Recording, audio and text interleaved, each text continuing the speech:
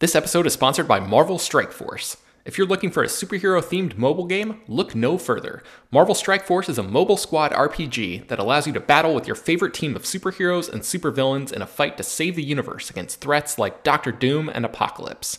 Your goal is to power up your favorite characters to complete missions, unlock gear and other resources, and beat other players in PvP modes like Alliance War and Real-Time Arena. The game is currently celebrating its 6-year anniversary, and they're letting new users in on the celebration by providing free stuff, courtesy of our unique link in the show notes. The anniversary consists of weekly events and bonuses, and if you complete each event, you can receive special rewards and skins. Make sure to log in each day and each week to take advantage of all of the new characters that are being released specifically for this event. This will be Marvel Strike Force's most generous event to date, so don't miss out. We've received a unique promo code, so new users can follow our link in the description and use the promo code MAXPOOL. That's MAXPOOL. Thanks to Marvel Strike Force for sponsoring this episode. Say goodbye to your credit card rewards. Greedy corporate mega stores, led by Walmart and Target, are pushing for a law in Congress to take away your hard-earned cash back and travel points to line their pockets. The Durbin-Marshall credit card bill would enact harmful credit card routing mandates that would end credit card rewards as we know it. If you love your credit card rewards, tell your lawmakers, hands off my rewards. Tell them to oppose the Durbin-Marshall credit card bill. Hello, everyone, and welcome to Slash Film Daily. Today is Thursday, February 22nd, 2024. On today's episode of the show, we're going to be talking about the latest film and TV news. My name is Ben Pearson. I'm an editor at slashfilm.com, and I'm joined on today's episode by Slash Film staff writer and box office analyst, Ryan Scott. Hey, everyone. How's it going?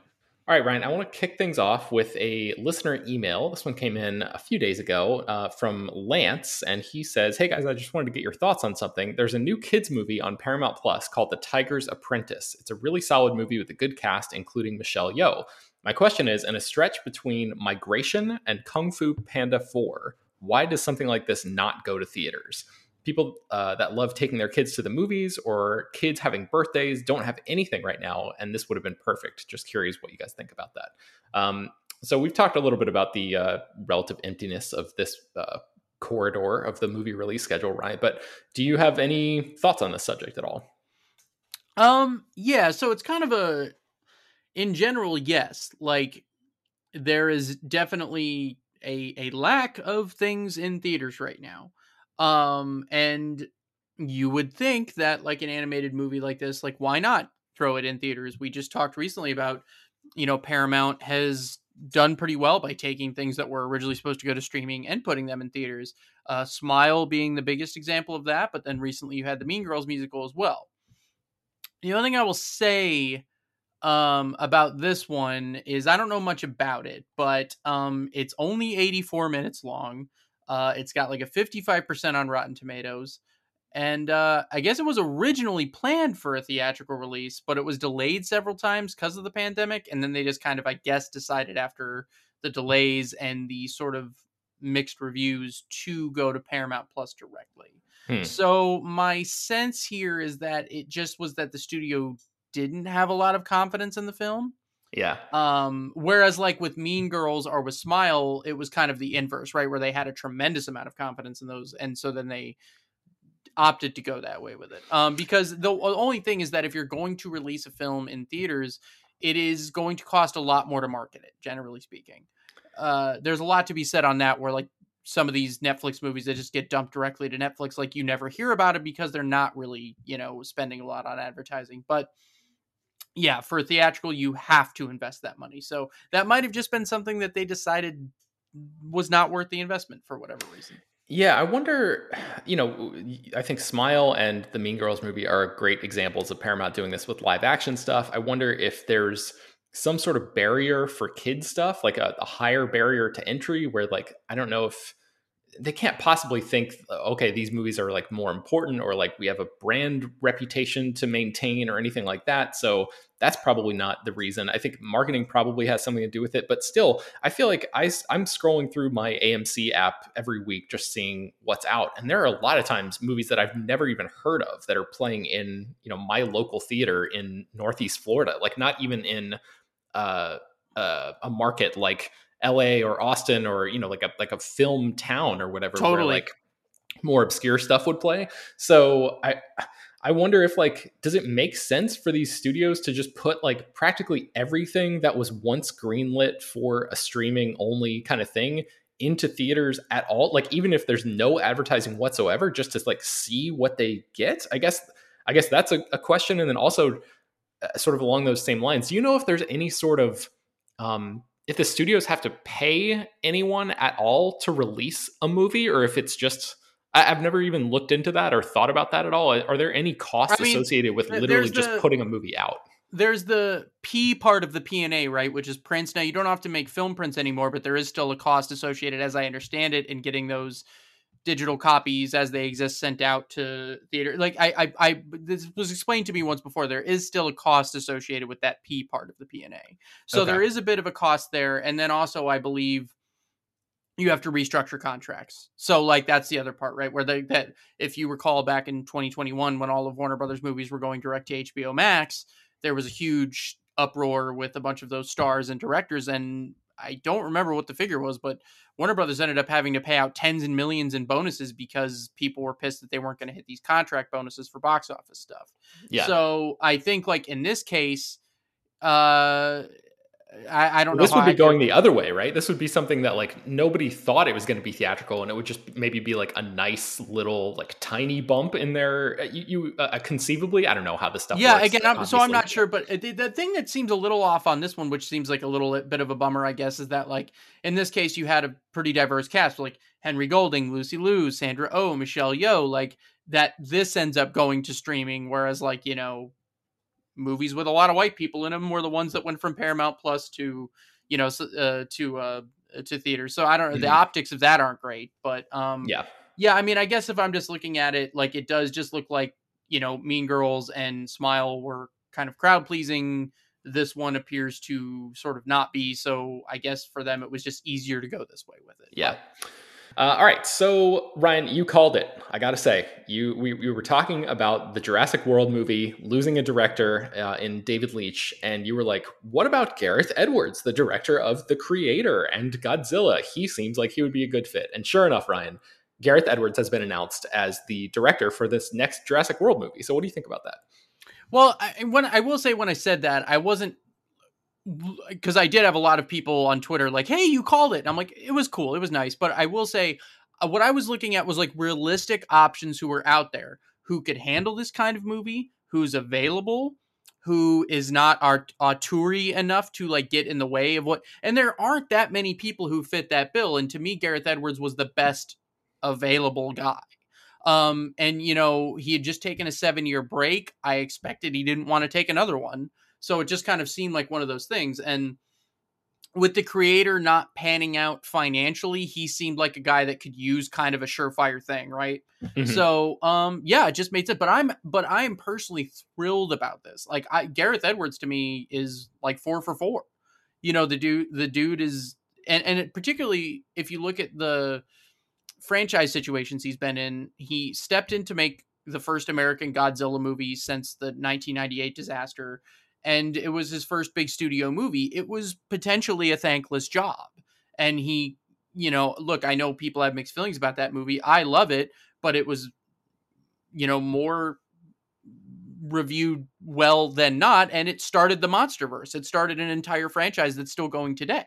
Mm-hmm. That job gets him Rogue One, which he has to then make on a truncated timeline. He's again walking into a situation where Lucasfilm has a story they want to tell, and he has to just execute that story. And yes, I know Tony Gilroy had to come in at the end, but it is ultimately Edwards' movie, and it is still hailed as one of the best things that Disney's done with Lucasfilm since buying Lucasfilm. So the guy has done this sort of thing almost exactly before and done it very well. It takes a very specific kind of filmmaker to do that.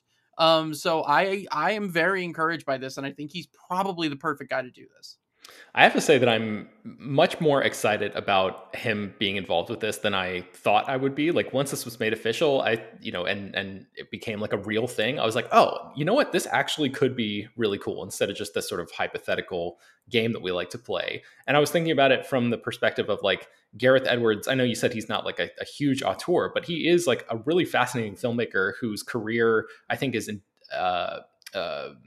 maybe not indicative, but is definitely like feels like a newer generation guy who came up doing VFX and ended up directing movies. He did the entire visual effects for his first film, Monsters, like all by himself, from my understanding, like basically on his own laptop. And so graduated into, whatever, 100 million plus movie with Godzilla.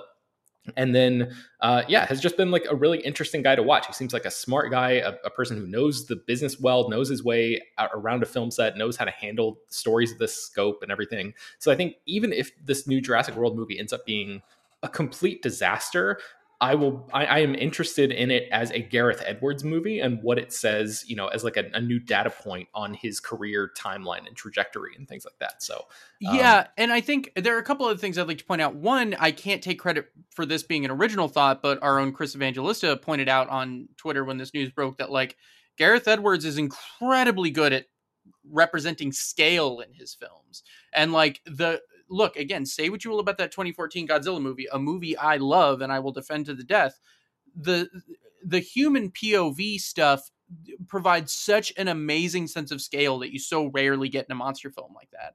And then like the shots of the Death Star in Rogue One, like showing us how big that damn thing is. Like he's very, very good at that stuff. And the idea of a movie about dinosaurs who are living with humans, what you would like to do is represent scale. I think that's something he's going to do very well. And the other thing I would say is that I think there are moments in those Jurassic World movies that are very visually impressive. I think particularly the 2015 one and some shots in Dominion. Edwards is a guy who knows how to make his movies visually stand out, even in and amongst franchise stuff. And I think that his visual sense coming to this franchise right now is very welcome. So, I think that that's something that shouldn't be overlooked. Yeah. Well, speaking of cool visuals, our next story here involves some concept art for a potential Batman Beyond movie. Did you happen to see this floating around? I know we wrote about it, obviously, but I sure as hell did. And I like, I've had to say it before. I'm not really a Batman guy. Like I don't much care for Batman, but I like the world he inhabits. But even since from when I was a kid, Batman Beyond was the one sort of exception to that. I really like that world and that concept and that story, and so this is something I've always wanted to see, and I think it suits animation. And man, I'm so upset Warner Brothers didn't pull the trigger on this. Well, it sounds like there's still maybe a tiny chance that this could actually happen. So what happened was Yuki Demers, who was a production designer and producer on Spider-Man Into the Spider-Verse and Spider-Man Across the Spider-Verse, published 3 concept art images. I'll link to our article in the show notes so you can check these out. But they look amazing. They look very like sleek and cool and neon infused, and you can definitely sense a little bit of that Spider-Verse flavor in it. But it also feels like it could be like a Blade Runner type of world. It has its own distinct kind of energy to it. And they just look really amazing. And Yuki Demers wrote on Twitter, 5 months ago, Patrick Harpin walked into Warner Brothers Pictures and DC and pitched a Batman Beyond animated feature. Before we pitched, they warned us, quote, "There's absolutely no way we can do a Beyond movie, but they loved our enthusiasm. We pitched the outline for the entire film, and what started as a never turned into a, quote, maybe. In the time since, we've been pitching our way up the company, hoping to get to James Gunn. But for now, here's a taste of what we've been cooking. Like and share if you want to see this in theaters." So it sounds like, this is definitely a case of somebody trying to will a project into existence. But it's happened before. Like things like this have happened before. And I'm thinking Deadpool is the classic example of that. Deadpool was not going to happen. And to this day, we don't know. It was one of 3 people. It was either Ryan Reynolds, Rhett Reese, or it was one of 4 people: Ryan Reynolds, Rhett Reese, Paul Wernick, or Tim Miller. One of those 4 people leaked that footage, and that got that movie made. Yeah. Now this seems like a much more the response to it was so positive, right? So I will never forget that day. Like I was, and just the internet just so collectively being like, "Do this." And this doesn't feel quite as extreme, but it also feels a little more sanctioned, right? Like it doesn't feel like he's going super off end here releasing this concept art, but it does feel, because the one thing I will say, I remember last year when The Flash came out, Kevin Smith had some insider info, and I wrote about this for us at the time, but like, if The Flash had done well, Warner Brothers was going to make a Batman Beyond movie with Michael Keaton. So live action.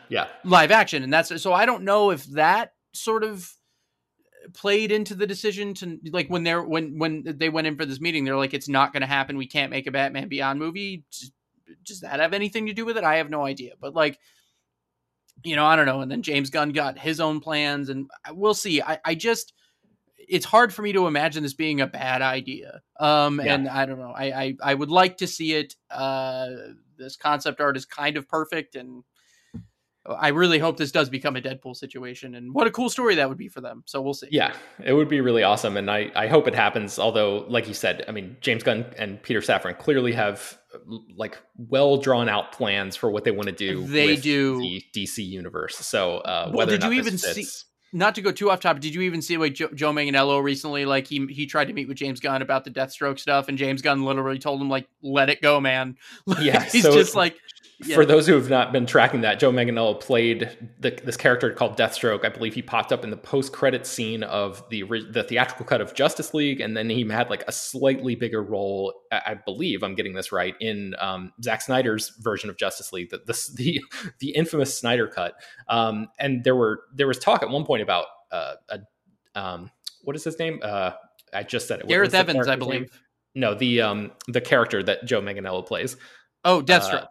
Deathstroke, yeah, I'm like Deathlock. There's all these comic characters. Death characters. Yeah. So Deathstroke, yes, there was a Gareth Evans directed Deathstroke movie that was in the works at one point. He was going to be the villain in Ben Affleck's Batman movie at one point. Yeah. There was conversations about that. So like just the fact that, he had definitely had like an investment in that character. And yes, as you just said, he's been like trying to reprise that role in some form or another, and had a meeting with James Gunn, and James Gunn's like basically like, sorry man, it's not happening. Like, it just doesn't fit into the plans that we have right now. So who knows, that type of thing might happen again with this Batman Beyond project. But anyway, I just wanted to highlight it because I thought the images looked really amazing, and it would, as you said, be like a very cool story if this ends up coming true. So there's that. And then I wanted to ask you before we take a break, did you see the Borderlands trailer? What did you think about that? I did. I actually wrote up the story for us.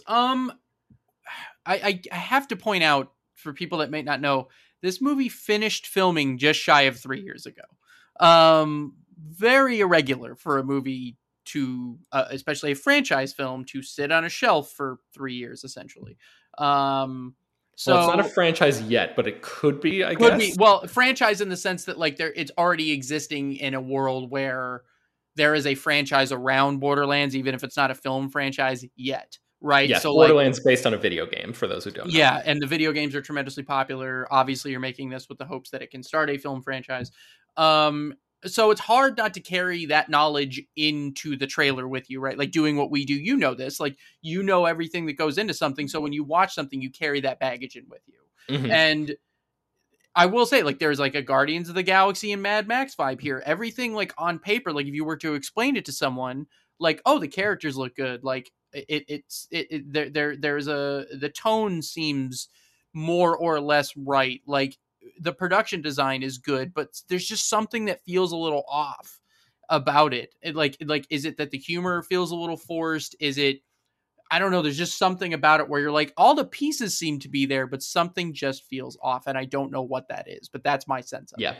Yeah, I mean, it's so clear that whoever cut this trailer like desperately wants people to think that it's Guardians of the Galaxy, basically like a redux kind of version of that. Like, hey, if you like the tone of that first Guardians movie, here, we're going to give you that kind of thing again. And I don't know if the final script of this movie is going to be worthwhile. We should say that Craig Mazin, who is responsible for the excellent HBO series Chernobyl, and was also one of the co-showrunners of HBO's The Last of Us, was on board to write this at one point, and basically like walked away from the project and had to like fight to get his name removed from it, which is never a good sign. So yeah, there's definitely a lot of behind the scenes trouble from this. Eli Roth directed this movie. He ended up having to walk away to make Thanksgiving. And I think Tim Miller, the second Tim Miller mentioned on this podcast, who directed Deadpool, came in to direct like reshoots and stuff and sort of like get this movie over the finish line. So yeah, exactly. I feel the same way, where I like am bringing all of that information in and kind of like wincing a little bit at it. And also like the introduction of the Jack Black character who plays, he voices a robot in this, kind of is like Minions-esque to me. Like it just kind of, I don't know, I cringe a little bit when I see humor like that. But that being said, if I was 14 or something like that, right, this probably would look amazing. I would be very excited about it, especially if I had a relationship to these games. So, like, 14-year-olds need movies too. Just because it's not for me, maybe doesn't necessarily mean that it's a terrible idea or whatever. So, yeah, a lot of potential problems on the road to getting this actually out and into the world, but like maybe, and depending on what it's going up against at the box office, I haven't looked at its competition recently. Like, Comes out maybe early August, which can be fruitful for the right movie. I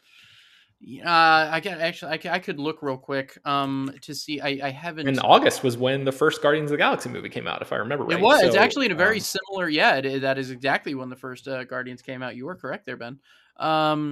So let's see. So it comes out against Flint Strong, which I'm guessing has something to do with Flint, Michigan. Comes out a week never heard of after that. comes out the week before Alien Romulus and Horizon Chapter 2. So it does seemingly have like a whole week there where it could, oh man, August 16th suddenly looks bad for Kevin Costner. Anyway, that's another story entirely. Yeah, so I don't know. I mean, we'll see. It could get lucky. I don't know. Okay. All right. Well, let's take a break and then we'll be right back with some more movie news. Say goodbye to your credit card rewards. Greedy corporate mega stores, led by Walmart and Target, are pushing for a law in Congress to take away your hard-earned cash back and travel points to line their pockets. The Durbin-Marshall credit card bill would enact harmful credit card routing mandates that would end credit card rewards as we know it. If you love your credit card rewards, tell your lawmakers, hands off my rewards. Tell them to oppose the Durbin-Marshall credit card bill. Okay, Ryan, Joker 2, there was a report that came out recently, I think this was yesterday, that Joker 2 costs around $200 million to make. The original movie cost around $60 million. I think, it's probably expected to some degree that sequels will cost more than their predecessors. At least, movie 1 to movie 2, there's typically a jump there in cost. But you were not thrilled about this news. So tell me why you were not happy about this. You are correct. It is very frequently the case that like a cost will go up for a sequel, and especially for a movie like Joker, right? Because this is like what happened with Deadpool, where they had to make the first Deadpool for, very little money relative to a superhero movie. So nobody got paid a lot relative to what you get paid for that kind of movie. Movie does very well. You get a sequel. Understandably, everyone then wants to get paid. So, like, Joaquin Phoenix is apparently getting $20 million for this movie. If your first movie makes $1 billion, I'd say you've earned it. Todd Phillips' salary was not mentioned, but I've got to imagine he got a similar amount. And again, fair enough, he earned it. Lady Gaga's getting $12 million. She's earned it. But, like, that doesn't make $140 million difference. Mm-hmm. And so this is just, I have railed against budgets on this podcast before, and I won't stop doing it until like some sensibility comes in. And granted, this was all in motion before things started going the way they're going, but DC has not had an outright superhero movie hit in quite some time. Yeah. And look, you would say it's $1 billion movie, it's safe. Well, Aquaman was a $1.1 billion movie, and its sequel made $433 million. You're going to tell me this is definitely safe? And let us not forget and Captain Marvel too. Right, and let us not forget that Joker 2 is a musical. Like, people are, and now there's guaranteed Warner Brothers is going to bury the lead in the marketing on that one. But musicals are very risky. Wonka made $600 million. Color Purple shot out of a gate like a cannon and then completely fell apart, and Warner Brothers is supposedly going to lose around $40 million on that movie. So, I don't know. I just think, okay, fine. Todd Phillips wants to take like another risk with making Joker 2 a musical. I think that could be interesting, but you should probably mitigate that risk with the budget. Mm-hmm. I always expected this was probably going to be 100, 120, which is still a lot for this sort of thing. Like, the first Joker is a ground level crime movie. There's not a lot of CGI. I don't understand where $140 million goes other than salary. I don't know. I mean, look, and who knows? It could still very well, because you don't need to make $1 billion, right? You can make.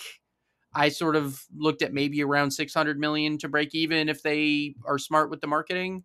Mm-hmm. That's conceivable, but is that what you want to do, is break even on a movie like this? No, you want it to make money.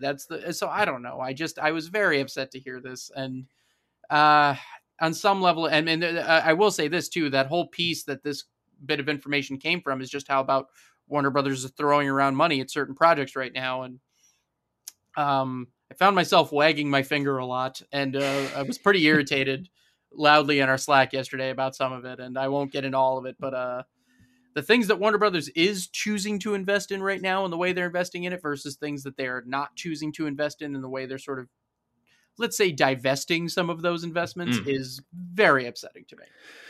Yeah, we don't need to have like a full conversation about that, but I don't think we've really talked about that very much on the podcast. So I just want to sort of like set the table for what could be potential conversations, especially coming up in April, which is when when Warner Brothers and Discovery merged. There was, I think, a 2-year like a lockdown placed on the company, basically, where like they have to sort of fend for themselves, right? And then once that 2-year restriction is lifted, which is coming up this April, Warner Brothers or I guess Warner Brothers Discovery now will be able to either go up for sale or be in the market for potentially acquiring another company or merging with another company or something like that. And there's been a lot of speculation that David Zaslav has been positioning Warner Brothers for a sale, basically, like making all of these decisions, including spending a lot of money on top tier filmmakers. That the Tom Cruise deal was mentioned recently, where I think we talked about that on the podcast, where he signed a production deal with Warner Brothers,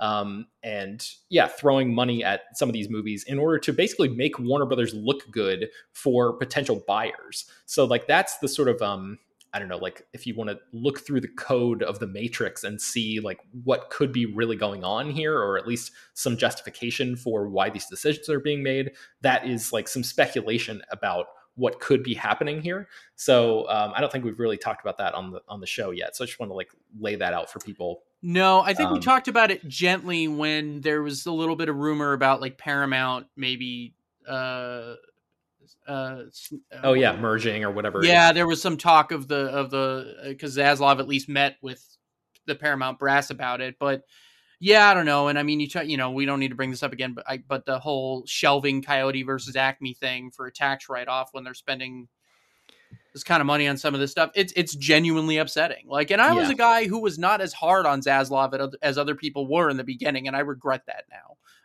But yeah, so anyway, it's upsetting to me as a guy who likes things and whatever. We all live long enough to regret our early decisions about David Zaslav and giving him a chance, right?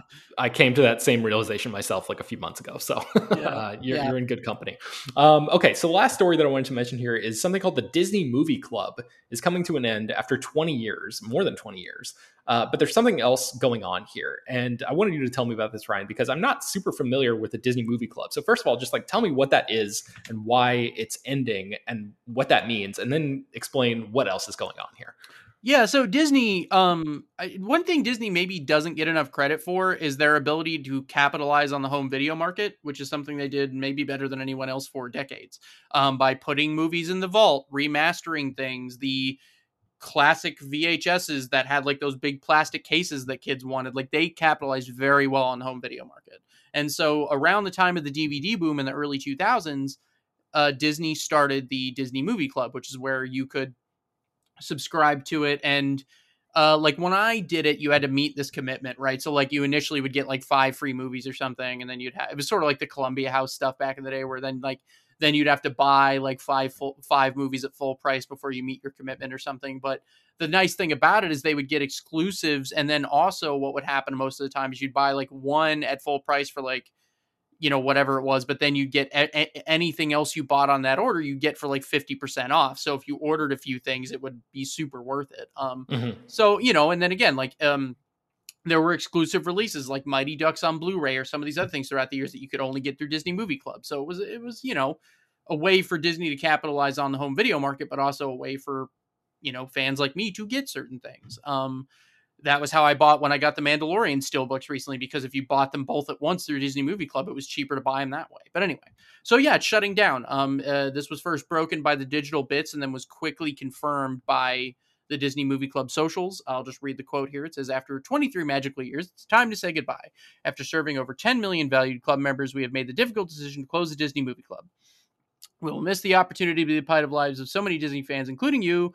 We'll be forever grateful to your time chosen to spend with us. But we're not done yet. In the months to come, we'll be piling on perks to celebrate you, our loyal member." So the idea is they're going to have a bunch of sales and stuff, and they met everyone's commitment status, so you don't have to worry about fulfilling your commitment. The last day to put in orders is in May, and then they're shutting it down in July. So if you're a member of Disney Movie Club, you got a few months to get in your orders. That's the first part of it. Would you like me to? Yeah, so that's prong. Yeah. That's prong one, and then prong two, I think, has like much more interesting potential effects and like consequences for Disney and Fox projects coming out in the home video market in the years to come. So tell me about that. It does. Prong two sort of explains prong one. So what's happening is Disney is saying, screw it. They are letting Sony Pictures Entertainment take over their physical media business.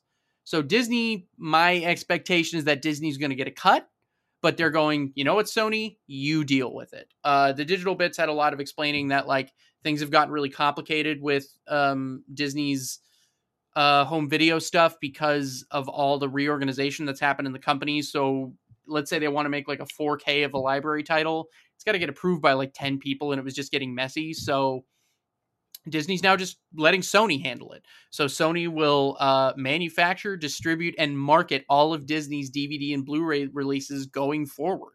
So it's fully in their control. Now, what is unclear is what level of control Sony has over that. And optimism in place, Sony will want to maximize the value of this deal because they are seeing the value in Disney's library and physical media. So maybe that means we get more 4K and library releases of some Fox titles and things like that, if they are allowed to do such things. If not, it could just be a situation where Disney is going, here are the titles we're letting you release, you take it from there. We don't really know what that's going to be yet. But at the very least, it does mean that that Disney is not going to get out of the physical media business entirely. That they're just passing that buck to someone else who clearly sees the value in it, or they wouldn't have made this deal. So that to me alone is encouraging. To what degree it's encouraging, we'll have to wait and see.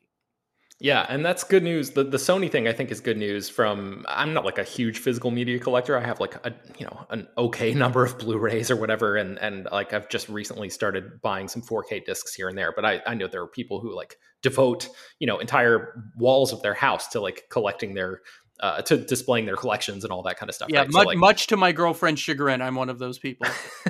So I think people like you will appreciate the fact that Sony is the company that is handling this stuff now, because from what I understand, the way that Sony handles their business on that end is like top tier, like top of the market. They're like some of the best in the industry, if not the best in the industry at manufacturing and, like actually doing the work of putting these discs together. So like quality wise, I think this is going to be great news for people who care about this stuff. Oh, totally. And the other thing too is you got the other thing I pointed out in the article I wrote about it is that like Sony does not have a streaming service, right? Like they're one of the few studios in Hollywood that doesn't. So they're looking for value elsewhere. You're looking at the library Disney controls of, look, and I've talked about this a lot when you talk about physical media. Yes, the market's declining, but money's money, profit is profit. You're selling, these 4K discs people want. I guarantee you that Prey 4K release made money. Like, there's no way. That thing was sold out. Like, people were super excited about it. So the people that want it, take the money. Why not? And I think Sony's going to look at that library and be like, yeah, we can capitalize on this since Disney won't. And that's my real hope there. And look, we've all seen the folly of streaming. These titles are not guaranteed to be around forever. And people that did not care about physical media last year are now starting to sort of talk to me a little bit and be like, yeah, you know what? I might grab this because I want to be able to watch this. And I think even your average consumer is starting to realize that. So yeah, I think I think it sucks Disney Movie Club shutting down. I would have, much like the digital bit suggests, that I would have liked to have maybe seen Sony just take over that business. I guess that's not what Disney wanted to do, whatever, but At least it's not Disney getting out of this business entirely. And who knows, maybe this means we get Barbarian on Blu-ray now. Maybe this means we get The Empty Man on Blu-ray. I choose to be optimistic until I have reason to otherwise not be. Yeah, I would love for Sony to have control over like picking from the library and saying, hey, these are the ones that we think have the most potential in this market or whatever. Of course, Disney would have to give them some guidelines, right? They would be like, they would say, you could never re-release the theatrical editions of the Star Wars movies, for example. Like I think sure. Disney would not allow, or like a Song of the South or something, right? Like that Disney has been like sitting on for decades at this point. So like they wouldn't let them just dig around in there and do whatever they wanted. But I hope the relationship, the sort of arrangement is much more in line with like, okay, here are the 5 things that you can't touch instead of here are the 5 things that you can touch right now. So we'll have to see if more details come out about the arrangement and how all of that shakes out. But I think I'm kind of with you, Ryan. I feel like this is like maybe a good thing. Like I understand the Disney Movie Club had its value. But this Sony deal, like, do you see any downsides to that at all? No, I'm choosing to believe it's going to be positive in the aggregate, right? Like where it's like, okay, in the overall end of this. And again, I think that like Sony probably doesn't do this unless there's like an opportunity there, right? Where like you could look at the sort of underutilized library that Disney's sitting on and they're looking at like, yeah, there's money to be made here. And so my guess is that maybe there was nothing super specific ironed out, but like the people at Sony are going to be like, okay, we'll do this for a little bit, demonstrate we can handle it. And then maybe we go to Disney, show them some numbers and be like, hey, this is doing well. What if we put Tombstone out on 4K? Here's what that could make. And then Disney's like, well, all right, if you're going to do it, go ahead, and then so I think that like, if it's not on Disney to do it personally, and you're just looking at spreadsheets and numbers and someone else being like, hey, if we do this, we can make money, they're more likely to say yes. So again, for now, I'm choosing to believe that's what's going to happen. Okay, well, it's rare, or it feels rare to me anyway, Ryan, that like we can end the podcast on like a somewhat positive note. So I'm happy to take that opportunity whenever it arises, and this appears to be one of those rare times that we can do it. So I'll definitely take it. Okay, I think that's going to do it for today's show. You can find more about all the stories that we mentioned on the show at slashfilm.com. I will link to a bunch of things in the show notes. You can click on and find more information there. Slash Film Daily is published every weekday, bringing you the most exciting news from the world of movies and TV, as well as deeper dives into the great features you can find on the site. You can subscribe to the show on Apple, Overcast, Spotify, wherever you get your podcasts. Please subscribe to our newsletter. There's a link for that in the show notes as well. Send your feedback, questions, comments, concerns, and mailbag topics to us at bpearson@slashfilm.com. Make sure to leave your name and general geographic location in case we mention your email on the air. Don't forget to take a minute to rate and review the show on Apple Podcasts or Spotify. That does help us out a lot. Tell your friends about the show any way you can. Thank you so much for listening, and we will talk to you all tomorrow. Say goodbye to your credit card rewards. Greedy corporate mega stores, led by Walmart and Target, are pushing for a law in Congress to take away your hard-earned cash back and travel points to line their pockets. The Durbin-Marshall credit card bill would enact harmful credit card routing mandates that would end credit card rewards as we know it. If you love your credit card rewards, tell your lawmakers, hands off my rewards. Tell them to oppose the Durbin-Marshall credit card bill.